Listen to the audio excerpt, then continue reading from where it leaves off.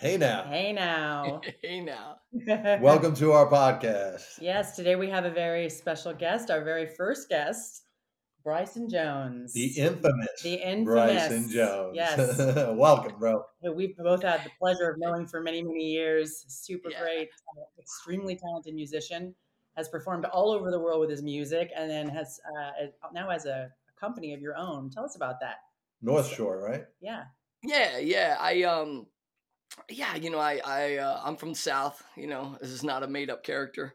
you know, and so I grew up in the South, and kind of had the classic, go west, go to California dream, and came out here, and then had a very funny experience of coming out here and just sort of being like, oh wow, this is really maybe not me. And then I found my own version. I love the episode y'all did about finding yourself, because for me it was like, yeah, I basically found my own version of like the California dream, right?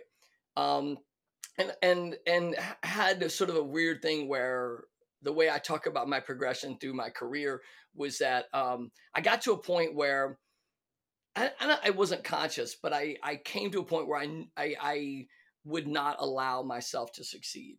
My wife has a great, my wife says, she says, everything you think you can't do, you've already done. And Right. so I was this person that would get pulled into things and then immediately go, no. Right. So when I started to get my head together in my mid-30s, I was in the middle of like what was probably one of my most notable. It wasn't financially successful, but like I got to play with like Keith Richards and Glenn Campbell and Steve Wow. Earle and Lucinda Williams and all these people that I like idolized. I just would, so I was in this wild sort of circle of people, but I recognized that like I was not going to allow myself to be successful. So the way that I talked to people about that, and by that point I had started a career in technology, and which I'd started when I was about 30. Like my 20s were just like the classic lost rock and roll craziness. And then in my 30s, I was like, okay, you should get it together. I think that's for men. I think 30 is a big point. And then I started working in technology, in film and TV technology, and had an aptitude towards it. Perspective for the guests. You're fifth generation from a farm family. Oh yeah, right? yeah. Like my whole family are farmers. Like I do, yeah. Arkansas. My grandfather. Yeah. Yeah, my dad. Yeah. Oh no, it's a huge thing. The greatest story about that is that, well, it's a couple things. One, my grandfather, like when he was 8 years old, they put their stuff in the Depression. They put their stuff on a raft on a river in Arkansas and went down the river with the family. And they got off at a place called Oil Trough, which is a beautifully named town, not for the expensive oil. It was for bear oil. So there was no oil country going to happen. Bear oil. Well, it's like they render the fat of bears. Apparently, it was like a thing that they use for like cosmetic. Oh no, it's really bear oil, like from like bears. Crazy. And so bear, bear. Yeah. No, yeah. And so like, and then he got down there, and I think my dad told me the story this year. He said that he thought he had just made it because he at 8 years old he could get a job for like 50 cents a day picking cotton. And so as a child, he picked cotton, and then he literally had the American dream all the way to like, being a wealthy man and owning a bunch of land. But yeah, so my whole family are farmers. And then the story I tell is actually like my oldest friend, and we're close to this day, but it just shows you where I came from.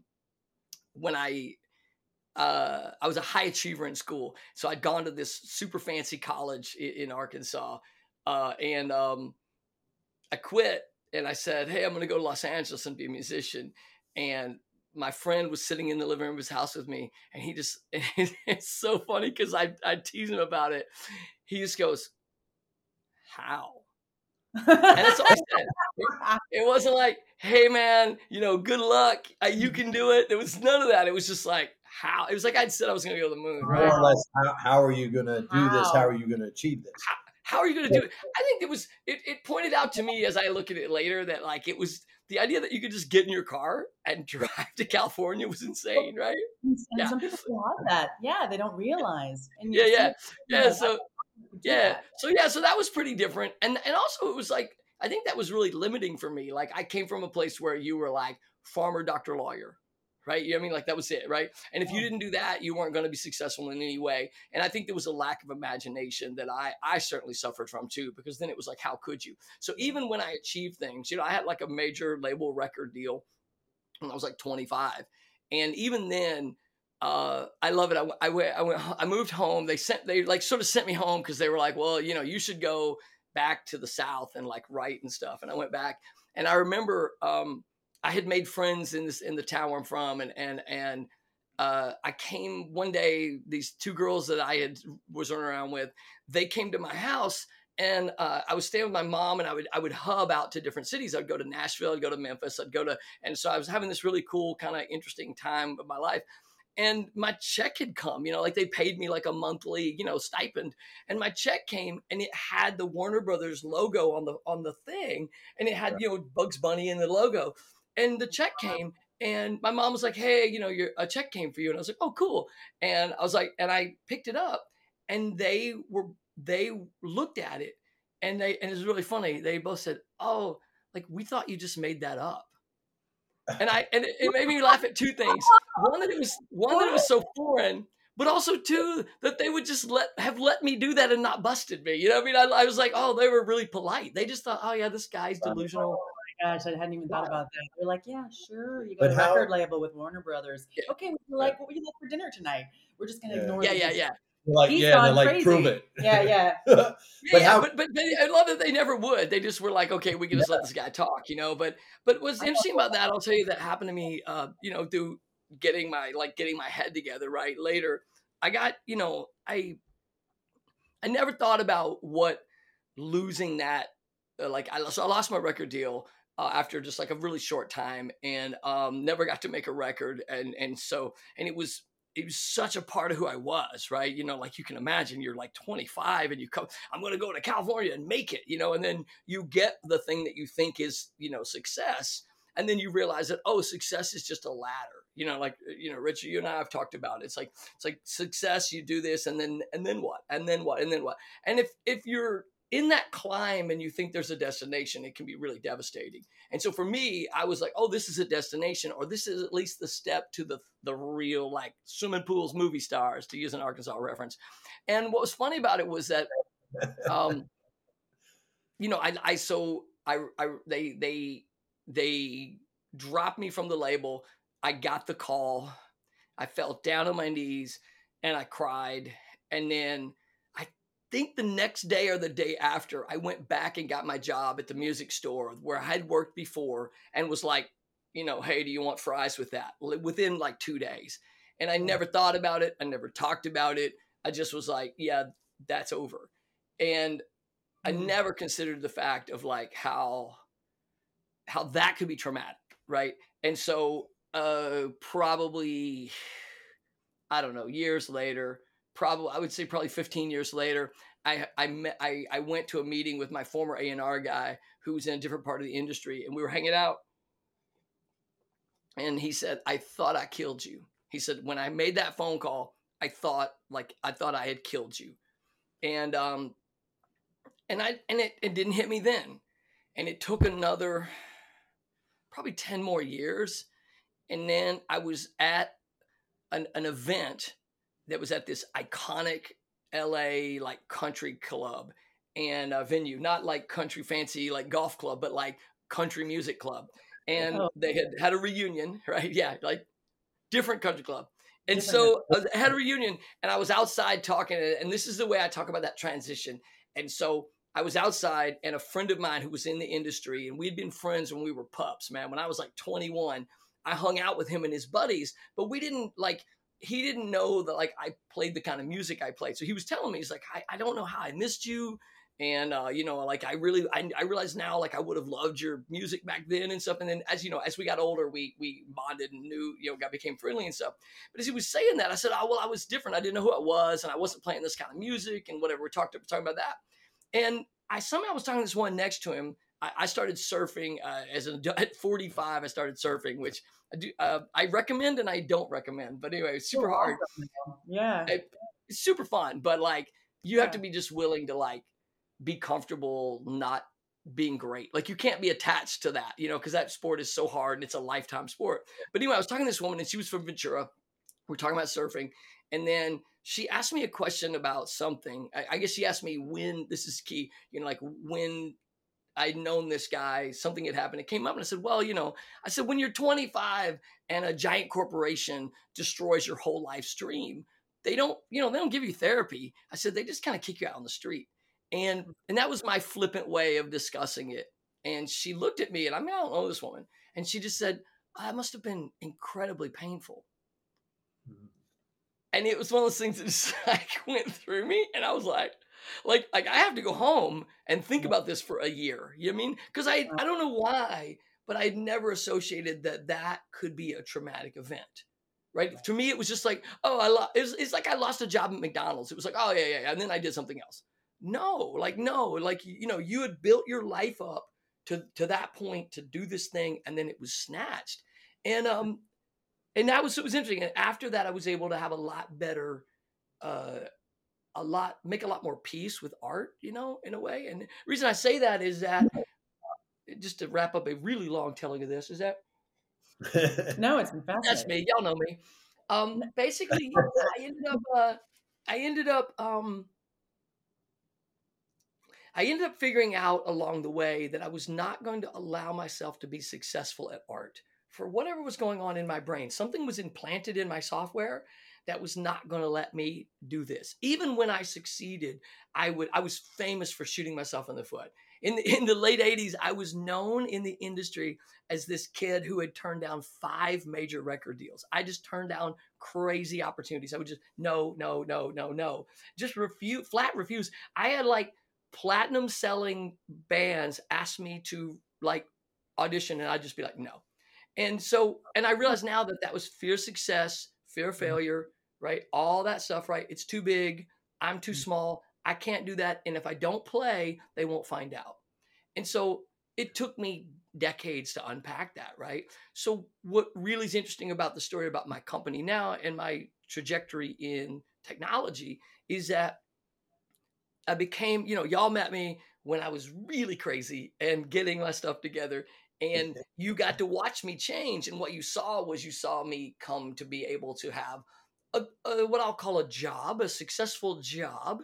And then I was able to have I got to have a successful marriage, very happily married now. I've been with, my wife for 15 years and married for well over 10. And then now able to have a career which could blossom into success. And Richard, you and I talk a lot about taking that governor off.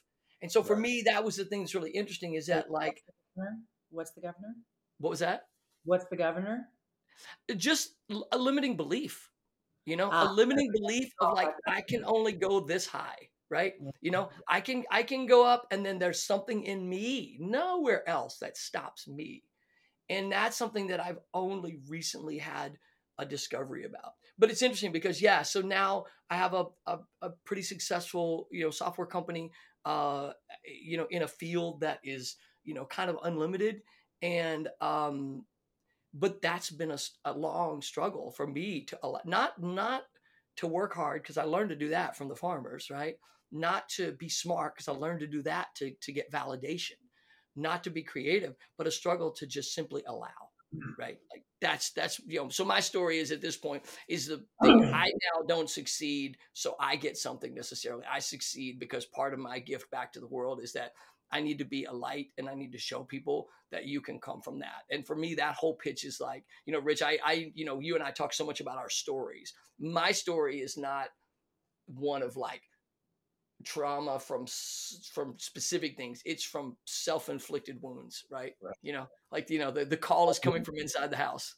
Yeah, it's amazing, the conversations that we have and the limitations we put on ourselves, and then we don't even realize those limitations exist because they were programmed into us.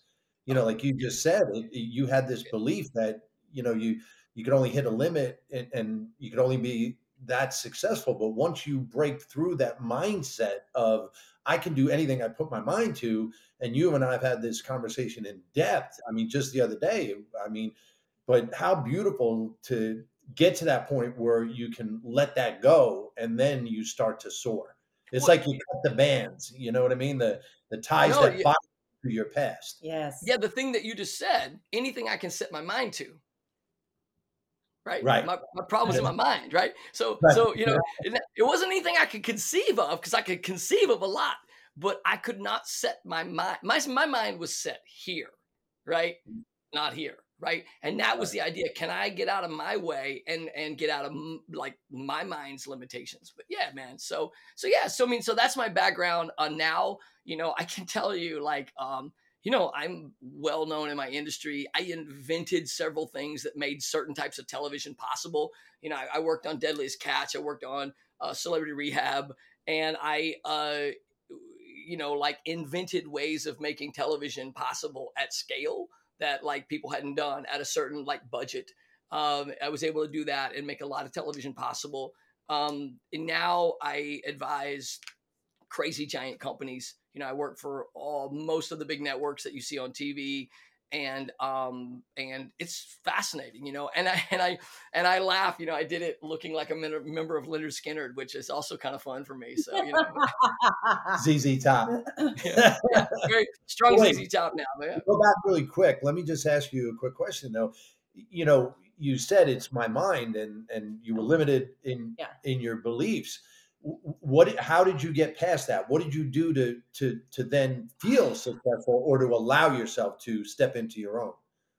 Yeah, right. So it's Yeah, how did the governor, it's as you call yeah, right. So well, and you said this like that you don't realize you have, right? So for me, the way it worked, and I am also a big person that's like I'm not like a like for me, I got into a 12-step program for codependency because and for friends and family of alcoholics. I got into that because I was struggling with that. But I'm not somebody who believes that there's one way to an answer. But I do think that like the concept of self-help is limited at first because your self is pretty broken, right? So using the thing that's broken to fix the thing that's broken is really hard. So for me, it was a sort of like outside help, right? Could I actually get honest with people? And that for me, like a 12-step program helped me with that. So I was able to like, okay, get honest. The thing that I was limited though, and this took me, it really took me 20 years to get to it, is what you're talking about there is uh, a limiting belief, which I didn't really understand. And I didn't have a framework for that. Um, my wife is amazing, and she solved a problem about some limiting beliefs herself, and she sort of came across this way of like writing and journaling and exercises. And I journal not a lot. I'm like not a big writer, and so and used to, I couldn't do it at all. And so you know, I saw that and was like, "Oh, that's very nice for you. I'm glad that your life has changed and everything works for you now." But for me, I was like, "I'm still here. I'm gonna ride this train for a few more years." And I joke about like, you know, that's a sign of a great marriage when your partner will let you just be whatever you are, you know. So for me, what it took was uncovering something. I knew this was happening, and I had done all these strategies to make it work. So my business was reasonably successful because I'd learned to trick myself and I'd put things in place to help me. But I still had this thing where I knew, like, don't trust me, right? I would literally tell people in business, I'd be like, you make that decision because don't trust my brain. I had that awareness, right? And, you know, they say, all the AA guys say, they say, knowledge availed us nothing. So I knew this was a problem. I knew this was a problem for probably close to 20 years. I think if I think back and look at it, probably about 17, 18 years, I knew this was a problem. I was powerless to overcome it. And what happened for me was I had an opportunity in my business that we caught a break, and we caught a break in technology that was so big that it was like, well, this is mostly inevitable. And like any good codependent, I sometimes struggle to do things for myself, but man, I can help anybody else. And I Yeah. knew that I wanted to do right by my wife. I wanted to do right by everyone that worked in my company. I wanted my company to succeed. And I knew that as the guy, you know, one of the guys running it, you know, corporations are interesting because corporations are just kind of this, but if you have a private company, it really follows the management chain. Like, you know, it has your style. for better or worse. And so for me, I realized that if I didn't solve this, I was not just going to deny myself of this opportunity, but everyone around me. This was big enough that this would like life changing for everybody. And so, thank God for that, right? Like, thank God for like that awareness, and then thank God for like caring about, and it's a defect, but it's like caring about people more than yourself. Although I do love and care for myself now, this was a driver for me. And so I was like, okay. And I started talking to friends. I talked about all these different things. I was looking into psychedelic therapy. I was looking into all these different things. I was like, what am I going to do? Because I knew, like what you said, I knew that it was something in me so deep I didn't understand it and I couldn't voice it. And I had a rough day, and I worked with my wife on something sort of creative, and I felt horrible. And I sat down, and I actually ended up accidentally, through talking to my wife, I uncovered this thing unconsciously. And really what the belief was is that I realized that I had shame around asking for things, asking for money, asking for help. It was shameful for me. And, I'm not a big person to like blame the people that raised me. Like I now understand that like everyone's just doing the best they can. And I didn't have like, abuse like some people had. I had a really, really nice upbringing, but I got some incorrect ideas on the way up and wasn't able to like counteract those, didn't have anybody to run them by, And so one of those bad ideas I got was this idea that it was somehow shameful to ask for money, to ask for support, ask for things. And I was needless and wantless is a term they use sometimes, like a child, just, and I don't even know where I got that idea. Everybody was there, and, like I never went hungry, all that stuff that, people struggle with, but somehow in my brain, I got this thing where none for me. I have a friend and her license plate says, "Oh, no thanks." and I think that's so genius because it has so many meanings, right? You know what I mean? You could be like, hey, do you want to go? No. Hey, do you want to go on a date? No, no thanks. There's just so many things, but that, like this motion, if anyone's watching on video, holding my hands up, that motion is how I describe the limiter, right? Oh no, oh, not for me. And push away. And it's like people do that too when they're offered something at a party. Would you like something to drink? And they're thirsty, but they don't want to be a burden. Oh, no, thanks. Oh. Even though they're like, and then they go, oh God, I'm going to go drink some water out of the bathroom sink because I'm really thirsty, but I didn't want to be a bother. Oh, yeah. So, chew my arm off. Chew my arm off before chew my arm off before I put you out. Absolutely. Right. When someone wants to do for you, right? Yeah. Right. Well, I relate to what you were saying as far as that, like, where did it come from? You don't even know where it came from, that limitation. My upbringing, same thing. I couldn't understand or wrap my head around, like, why do I react the way I do? Why do I limit myself? Why am I not further along? And that crippled me by always saying to myself, why am I not further along? So I thought there was something wrong with me. And then it was like, well, who am I trying to prove to that I am successful? And then when you come from a situation where you're only being paid a certain amount to do a certain job, and everyone around you is getting paid 5 times as much, you start to think, is there something wrong with me?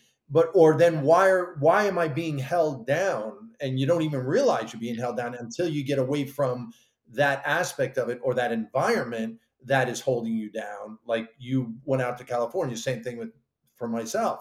I broke away from it, and then I realized, wow, the sky's the limit. I could do whatever I want, but those limitations were still there, and I still had a hard time. I was talking to Felina the other day about just asking for what I am worth, and that's a big deal. Oh yeah, oh yeah. Yeah. I mean, yeah. Yeah. I remember your episode, and I'll age myself here. That I remember, I worked for less, but I remember getting paychecks where I made $2.50 an hour.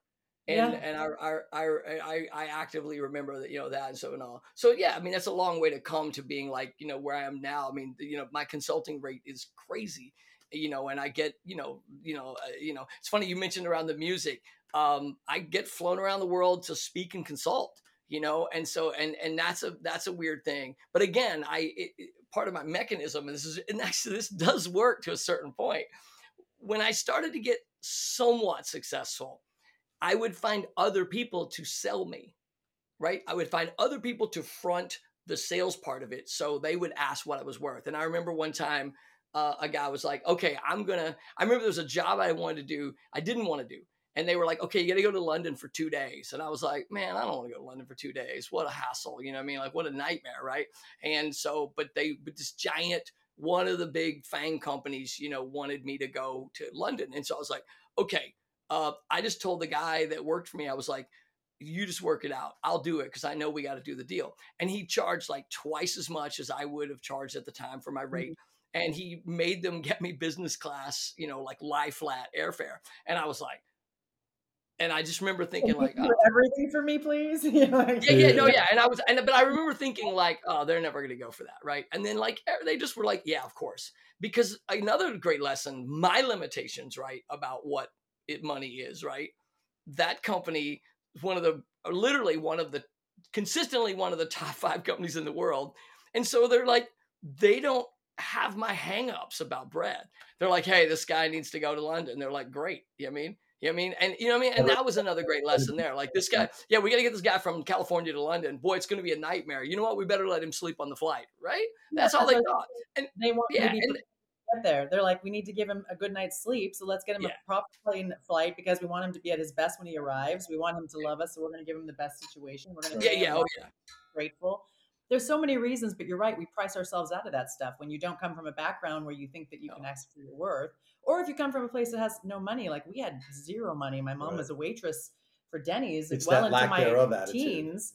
Yeah. And then she ended up working for Wells Fargo and changed her life. But before that, she was a singer like you, and she was working at Denny's to pay for her stuff. And so we grew up counting coins to take them to the bank with the rolls from her tips. Right. To then realize you can actually get allow abundance in your life is a big deal. So to have somebody do it for you is pretty awesome. One of the things I realized, just by you mentioning, you turned it over to your one of your guys that work for you to say, you handle this, right? Yeah. So, that's been part of my thing as well, especially with construction. I can't do every aspect of the job. Yeah. So I took a back seat, but then I have this mentality of, I look at everything as like, building a team 6, a SEAL team 6. You need a guy to break the door down. You need a sniper. You need, blah, blah, blah. So when I realized that I don't have to do every single aspect of the job, like you just said, well, then you get to turn some responsibility over. You build a team, the team works as a unit, and then the unit grows and gets strong. Yeah. But you have to think of this. What if you were like me? You were the person that chose the wrong person every time, right? Like my history, right? My history is I just choose the lower companion always, right? So that's the other thing that's really funny is that if you look at that and you follow the thread, you're like, okay, first you learn to think that you deserve to have good people around you, right? People you can trust. And then, then you go, and that's a whole thing too, so it's a whole thing. People. I think we should remember this. I want to have you back and talk just about that, about how you allow good people in your life, because we have a topic we want to drop on you, and it's kind of related. Well, I guess you're laughing. We're going through this whole damn thing. Drop your topic. Come on. We got the topic. Bring it. We got the topic, but I love that, and that is like a whole episode in and of itself. Because that will help our listeners so much, and us, because we love talking about this stuff. Yeah. But let's talk about the topic. Go for it. All right. So the topic we'd like to know, you've already mentioned this. Drum roll. Yeah. You've already mentioned this a little bit, as far as your wife and the relationship you have with your wife. How do you sustain a happy marriage? Because I've done it.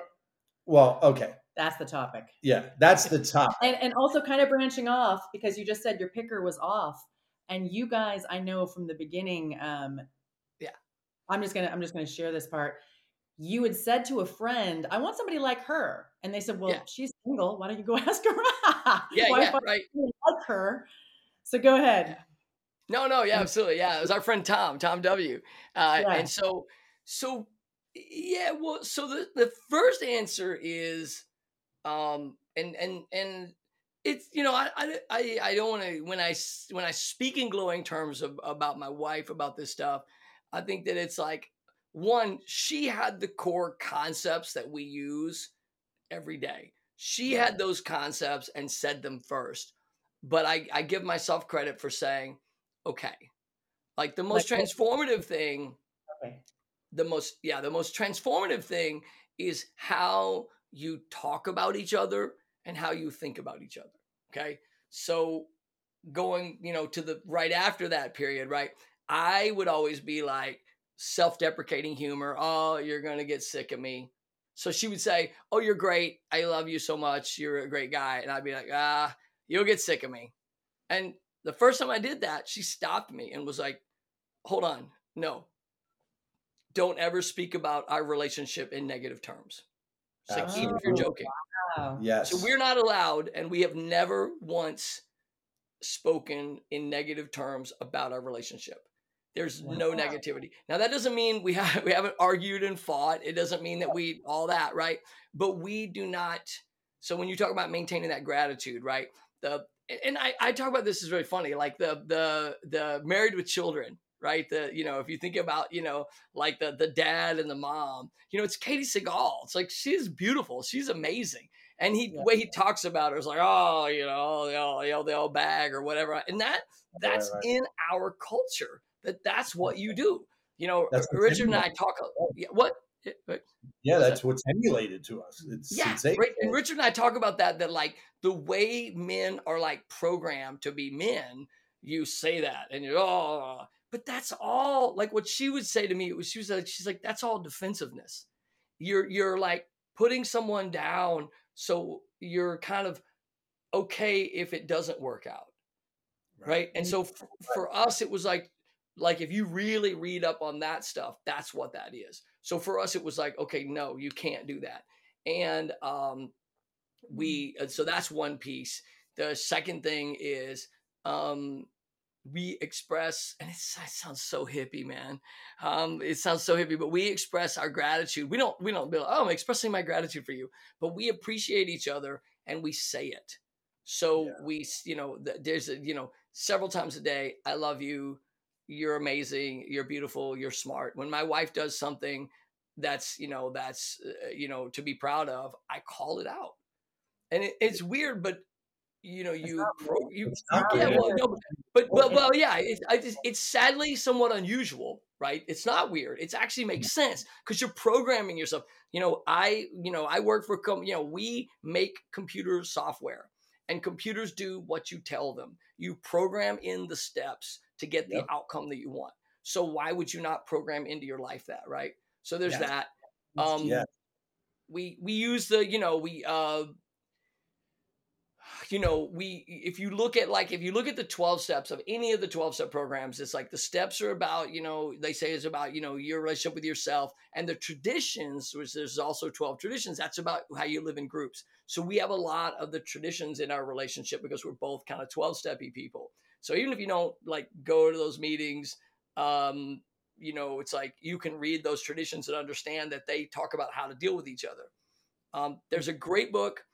There's a woman called it's really funny. Her name is Pia Mellody, not Melody Beatty. Does this. Her name's Pia Mellody. She wrote 3 or 4 books. She has a book that's for couples that's called The Intimacy Factor. And it says her best definition of intimacy is sharing your honest reality with someone, having them share their honest reality with you, and neither of you trying to change the other. And that's but that's a tall order because right. So Richard paid. So Richard was friends with my wife and was friends with me. So when we got together, he's probably closer actually to my wife, and Richard fulfilled a huge duty for us. I am a perfectionist. My wife is not. That's why she can do more art and than me and is more productive than me. But when we went to hang pictures, I can't hang a picture because if that picture is not exactly level, I go crazy and lined up. So she just wanted pictures on the wall, and it's the only thing we would ever consistently argue about. And she was like, I'm calling Richard. He's going to help me hang the pictures. I can allow that, right? It's like, you know what? Yeah, do that, right? Do that. Please do that with Richard because I can't do it with you. So that's sort of idea of, right? Well, make no mistakes. Knowing your limitations and your strengths. And make no mistakes. I put 11 on every one of those for you, bro. Oh, yeah. That was also helpful because I know. But yeah. You know, I wanted to share. So those are things there. But yeah, let's think about it. What else? I wanted to share something about that you just brought up. You said where you do something where they express their honesty, the other express their honesty, and they don't try to change each other. My mom and my dad, actually my stepdad, but raised me since I was 3. He was an atheist and she was Catholic. And they never fought about it because they never tried to change the other. And it was really brilliant. So we went to CCD school and stuff like that, catechism, and did all that stuff. And he didn't have any problem with it. He never tried to change. And if people could do that with everything, it's harmony. Oh no, it's a lesson for life, right? If you look at it, I have a lot of, I come from the deep South. I have a ton of friends who are, my wife's spirituality is completely different than mine. Like, there's overlap, but completely, pretty different. I have friends of mine that, believe differently about almost everything than I do, but we have a common thing. And so we can get along, right? Like I surf with people that if we probably weren't talking about surfing and surfing together, we might not get along. We might get in all kinds of fights and arguments, but we're here to surf and we like surfing and we're here there. And so what's great is that if you don't need to fit the whole world to your position, right? Like that's a big deal. Yeah. But that's a big one. Then taking that intimacy. So the work that I do with other guys allows me to have, and with myself, allows me to have really hard conversations and dig into things I don't want to say. Like this move with the hands doesn't just mean like, don't let things come to me, but also like, oh, I don't want to talk about that. I don't want to admit that, all that. But as you can break through that shame, and if you can just get used to saying that, if you can just get used to saying like, this is shameful for me. Like people, maintaining romantic, can maintain the romance, maintaining intimacy, physical intimacy is a nightmare. We joke. It's like, there's nothing less sexy than having sex with someone that really knows you. and it's, and it's, if you think of it, you're like, oh yeah, you're like, oh, you're gonna make out with, some rando, outside the bathroom at a club, or be married to somebody for 25 years, which is harder, right? And so, you have to be able to like build a conversation, right? And most people, like even this conversation about it, like it's really weird to say that, but you have to be willing. And I knew these people, and I knew people like in recovery, people have been together a long time, and they just could talk about anything. And that's really, really key. And it's okay to be weird. You're like, every few years I have to, it's so funny as I say it, seeing me now, every few years I have to rethink what I look like. Right? There's nothing worse than a guy that's like 70 years old and he's dressing like he's 25 years old, right? And he's never looked at like what he wants to look like over time. And so for me, every few years, I talk to my wife. I'm like, how do I look? Right? Like, is this silly?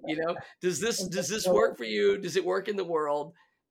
And but I'm so grateful for that, to be like, yeah, maybe don't do that, or maybe do that, or and so, well, like along with what you're saying, the communication is key.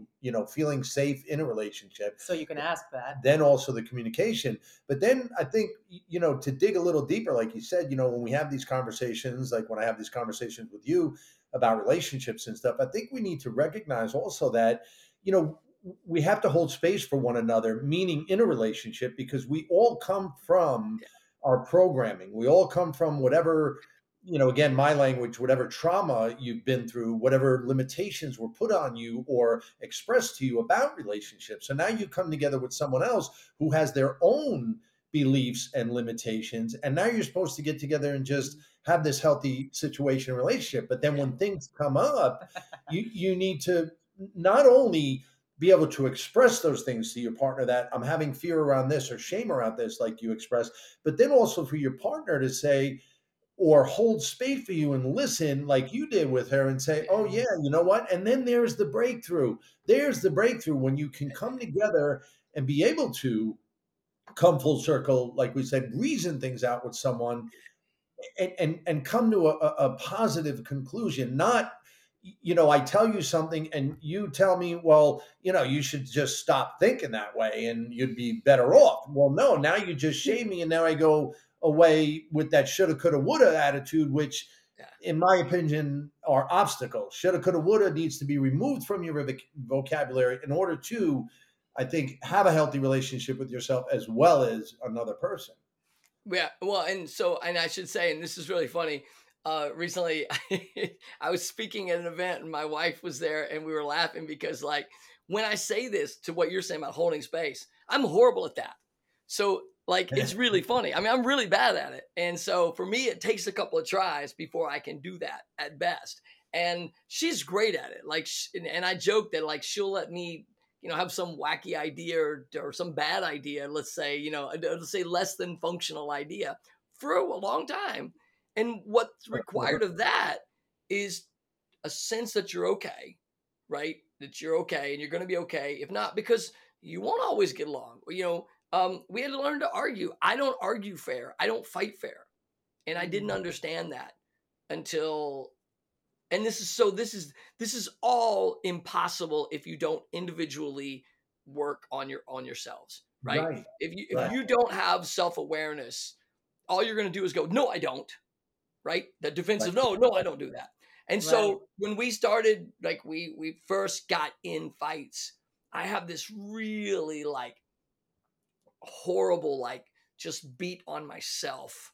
And I do this really weird thing where I go to this really dark place of just self-loathing, and it makes me fight in a really weird way, like argue. When I say that, I mean argue. And she pointed out that I didn't argue fair, and that I wouldn't just stay focused on what was being discussed, and that I would do some weird, like strange, thing. And she was right. I didn't want to hear it. I know I probably argued in that moment to say no, but then I can go and, call my team of people and spill and have someone else that I'm not as attached to talk to me about it. Yes. I talk about it till I go, oh yeah, okay, you're right. And then go back, I'm sorry. But that's what you're talking about, that space. I talk about spiraling upward in relationships. Right? Everybody talks about spiraling downward. I did this, and then she got mad and did this and that, and then I got mad about that, and then that hurt my feelings and I hurt her feelings, and you just to the bottom, right? If one of you can stop that, yes, and either one of you, and be like, I'm not. Maybe she didn't mean that. Maybe he didn't mean that. Maybe they're just having a minute. Maybe they're just hungry. Maybe whatever. But if you have bad ideas about yourself, right? If you feel shitty about yourself physically and someone doesn't want to have sex with you, all of a sudden you're tanked. Oh my God, I'm not sexy and it's over. Yep. How about somebody can fucking be sick to their stomach?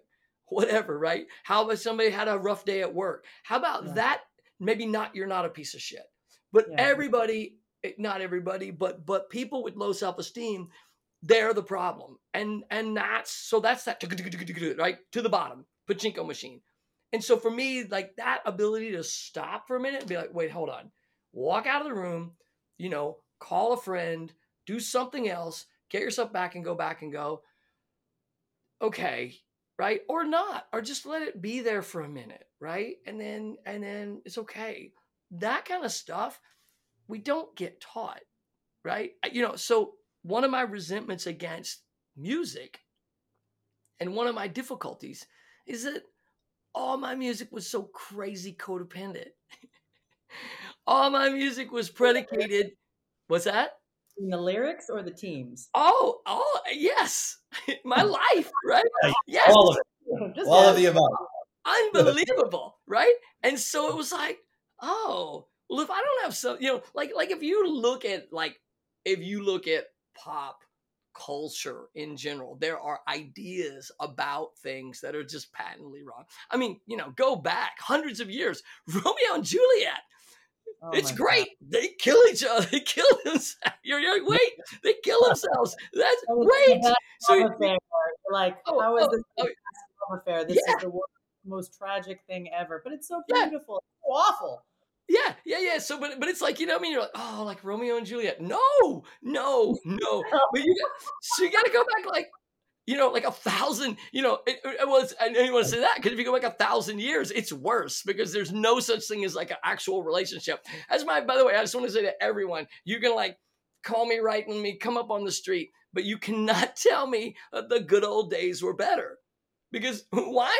Because I was just trying to say like, maybe 1,000 years ago. No, 1,000 years ago, men owned women. Yeah, it was insane. You're like, no, it was not okay. Yeah, and they weren't allowed to have an opinion or a voice. So right, I mean, right, yeah. So I would say though, for me, that was a problem though. Oh, sorry, we were saying. We weren't allowed to have land or own it, or we weren't allowed to own land or have a job, and also people owned people. Yeah, 1,000 years ago. There was literally, I own you. I have it's the whole thing, Yeah. Nothing. No, it's not. We've come so far. The good old days are not better. Yeah, in relationships, but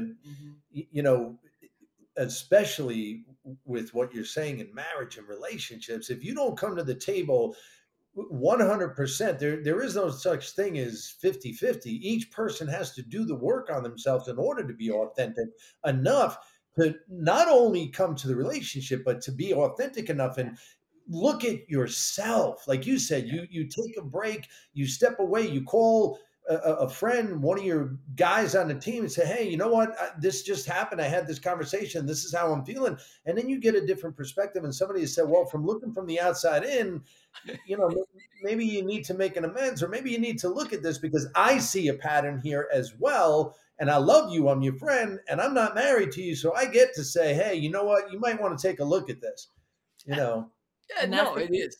Me too, because because you said earlier, you don't say anything bad about the relationship. So it's not like some people go to the people, I had the fight, look what they did.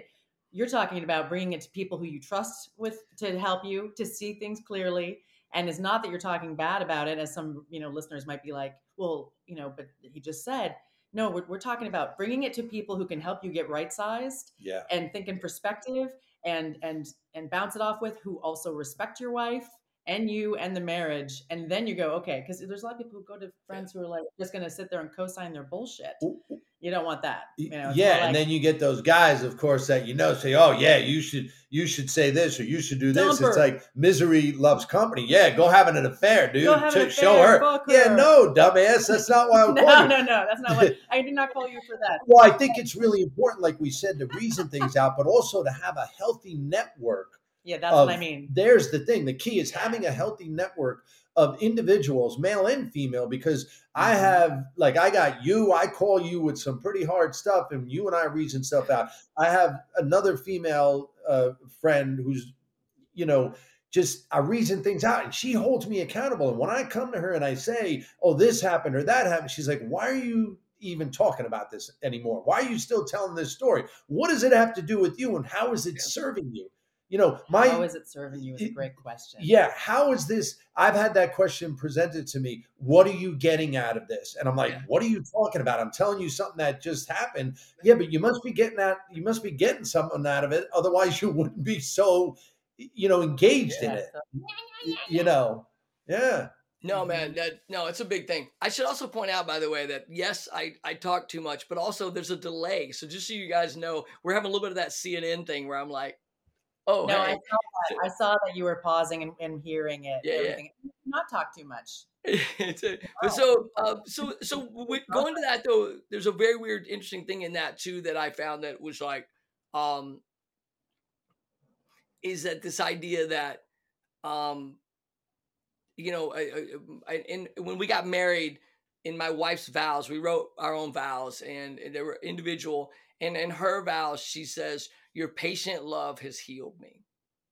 And what she meant by that was not like I fixed her, but that I was able to just be fully self-standing. Something I talk about all the time, and I did a bunch of relationship work years ago that allowed me to do this. And in one of Pia Mellody's books, she talks about like this idea, and I don't know if the image is hers or if it's mine. I don't know, but I got the idea from her, and that is that you think of two people and they're leaning on each other, like if you were holding each other's shoulders and leaning over.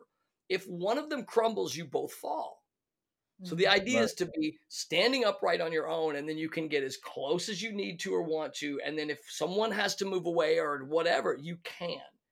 And the reason that's important is that people get sick. You have family problems. People die. You cannot live in this triangle because sometimes you can't both stand up. And someone's got to be there to pick the other one up or to carry the load. And that idea that, oh, I'll die without you, right? That's a really heavy thing. And that's part of that pop culture thing I was saying, right? Well, I'll die without you. I live every day knowing 100% certain, and it reassures me that if I were to die or leave for any reason, my wife would be okay. It's not what she wants. It's not what I want, but she's okay. And I got taught early on, I didn't observe it for the first like 30 something years of my life, but early on, a guy that had a really good marriage, in my opinion, told me, older guy, and he said, my wife doesn't need me. I don't need, we don't need each other to like survive. And that's a key thing, because then there's freedom for the other person. Right. And so I will say that that's a big thing about being like what you were talking about, Richard, is basically being, self-supporting unto yourself. And then you can choose to be together. Right. That's a beautiful thing. And in every aspect, it's not just the relationship or the emotional. It's got to be emotional, physical, spiritual, and financial. If your 4 pillars are strong, well, then you build a foundation not only for yourself so you could stand alone, but then you get to be in a relationship and support that relationship. And without support of one another and without holding space for one another, it's lost. The relationship is lost. Yeah. I'll give you another one that I learned along the way that I did badly. That I do better now. But for men particularly, I cannot speak for women, not being one, but I will speak for men. In my experience, it is a challenge to be with someone who is far more successful than yourself. Absolutely. And so I really blew up a relationship and had to, make an amends to a woman who made, at the time, probably 4 times what I made. And I was not comfortable living life at her level. Again, go back to can't receive, can't, it's shameful to ask for anything. So we lived at my level when she was making 4 times what I made. How annoying is that? Right. So now my joke is that, my wife, among other things, my wife acts. And one of my jokes is that I'm so ready to be the guy on the red carpet holding the purse. I don't know if you ever watch like the Oscars. Like a husband. Yes. She's not famous. Nobody cares. Yeah. I'm so ready to be just like holding the purse over on the corner, like waiting. So we have a photo. Yeah, we have a photo on social media. Oh, was that? Oh, yeah, my tiny purse. Yeah, it was a little bar. Yeah, it's like a little food bar. Those not watching, he picked up a little tiny bar and held it up like a purse. It was hilarious. Yeah, and we have a photo on social media. We were at the Academy, and not at the Oscars, but at the Academy offices, and they have a giant Oscar. And we have a photo where it's Annalise standing by the Oscar getting a picture made, and I'm off to the side holding her purse, and it's like my favorite photo ever. I love it. Yeah, but I mean, but being able to deal with that is a weird, like there's like, again, the ego stuff, I joke, it's like nobody wants to hear men cry about how hard it is to be a man, but we got, we got a lot of really weird programming, so I appreciate you, Richard, a lot, I appreciate both of y'all for doing this. This is a good, a really good thing. And it's good that you have, I laugh, man. It's hard to have more pure, uncut male energy than Richard. So I appreciate that you have a female host.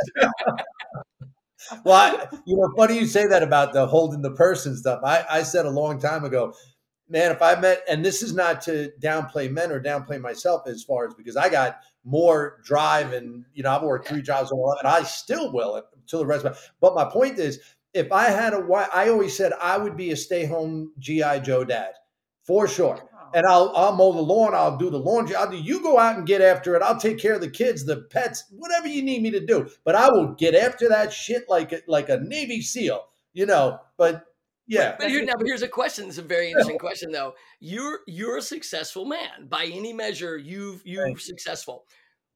Could you do that if you weren't, right? And that's the thing for me, right? Right? You see what I'm saying? So for me, I know now it would be easier for 2 things. One, that I've had some success, regardless of if that should validate me or not. It does. It's our culture. But I've also done this work. I'm curious now if I could have just done the work, and just been like, cool, stay-at-home husband, right? I don't know. I gotta say, if I'm honest with myself, I don't know. And so it's fascinating. I will say that it is easier, and I understand it, but it also allows you really to root for that other person. You talk about the talking positively, right? Yeah. No one wants my wife to succeed more than I do, because I'm not scared she's going to leave me. I'm not scared that, somehow, I'll be replaced, right? I'm not scared that my only value to her is whether I pay the bills, right? Because we're together no matter what. The freedom to be able to be, to fail, freedom to be unsexy sometimes. I mean, I know that's hard looking at me, but sometimes I'm not sexy. The freedom you are a sexy beast.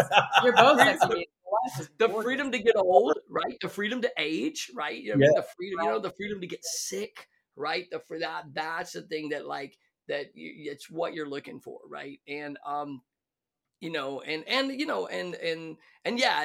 let's wrap it on this, is that my wife, in my process of like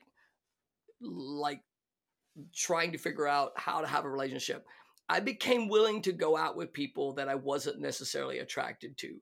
And the reason that I did that was that I wanted to understand that maybe what I was attracted to was not the best thing for me. Maybe there was something programmed into me that was wrong. And so it was like, well, let me go out with some just people that I normally wouldn't go out with. And I was willing to do that. And I always tell people, I usually say it in a really coarse way, and people get really like mad about it. And so I just say now, it's like, be willing to go out with somebody that you wouldn't normally pick. One, right, because I met some outrageously amazing women. And even if it didn't click, it was like I was able to see, but then the trick that happened to me is that, my wife is beautiful. She's amazing. But yeah, at this point, left to my own devices, I was not going to ask her out. And again, I had that friend, and I did. That is a true story. I called my friend, and we were trying to figure out, and really I tell people, like, if you want to succeed at anything, try to get as clear as you can about what you want. You can't go anywhere. If you got in the car, you have to know, I want to go to the grocery store. Otherwise, you will just drive around randomly, and you might pass a grocery store, but you will not necessarily guarantee. But I can promise, if you get in the car and say, I'm going to Kroger, I will get groceries. And so for me, it was like, so what do I want? And I was saying that. And I knew that we had been friends. She and I had been friends, and we both had broken up with people. And it was like, her. And it was like, he had, again, like with my friend in Arkansas, it was like he had said, hey man, you should just go to the moon. Right. But I gritted my teeth, and I asked her out, and, and then, one step, one small step at a time, and also I never lied to her about who I was, right? I understood who I was as best I could, and I didn't put on a show, and so then the trick is, you can't fool yourself that if all this went away, she wouldn't like me. I never made up some story about who I was, right? I joke. It's like I took her on a date in my 85 Volvo. Fairly soon, she knew my financial situation, good or bad. It was not great then, but I was open and honest with her about who I was, and she was like, "Yeah, that's it." I'll tell you something interesting too. So I come from not only farmers, but rodeo cowboys. My dad was my dad's an amazing cowboy. My nephews are pro rodeo. One of them's on the pro bull riding tour right now, and one of them's on a college rodeo team. So yeah, so I come from like, no, those belt buckles are not like that. Actually, the next time you see me, the belt buckle I'm wearing is actually from my nephew. They loan them to me, and then I have my dad's trophy buckle from 1962. But so my wife had written, she had a vision board, and it had on it a dress that she ended up having, a wedding dress that looked like that. It had a ring that looks almost identical in size and design to what she has. And it had, a log cabin, which we haven't gotten yet, but we do have a cabin in the desert. And then on it, a big headline, it says "The Last Cowboy in Town." And she was prepared to move to Texas, and she had bought a house in Texas and was going to go to Texas and, go try to meet somebody. And we got together. And so we both, had this idea of what we wanted, and it lined up. I remember your wedding. I remember being at your wedding. It was awesome. Dude, I can't even tell you how proud I am of you. You and I go back a long way. And man, to see the transformation, to see where you were then and where you are now, I mean, it just warms my heart. And I can't even express my gratitude for you being my friend, being a stand-up man. You got your lights on, bro. And you said that to me. I like to be around guys who have their lights on, and you do. I'm extremely proud of you, bro. I'm glad to say I'm your friend. You're my friend. Thank you. Right on. Yeah. This was so awesome. much for having me. This is super fun. Just keep doing it. Just keep doing it. We have to, you got to spread better messages, right? We came up with some really bad programming. So you too. Thank you so much. Right on. Thank you for being here with us. All right, bro. Peace. You're fantastic. Hey, Bye. Now.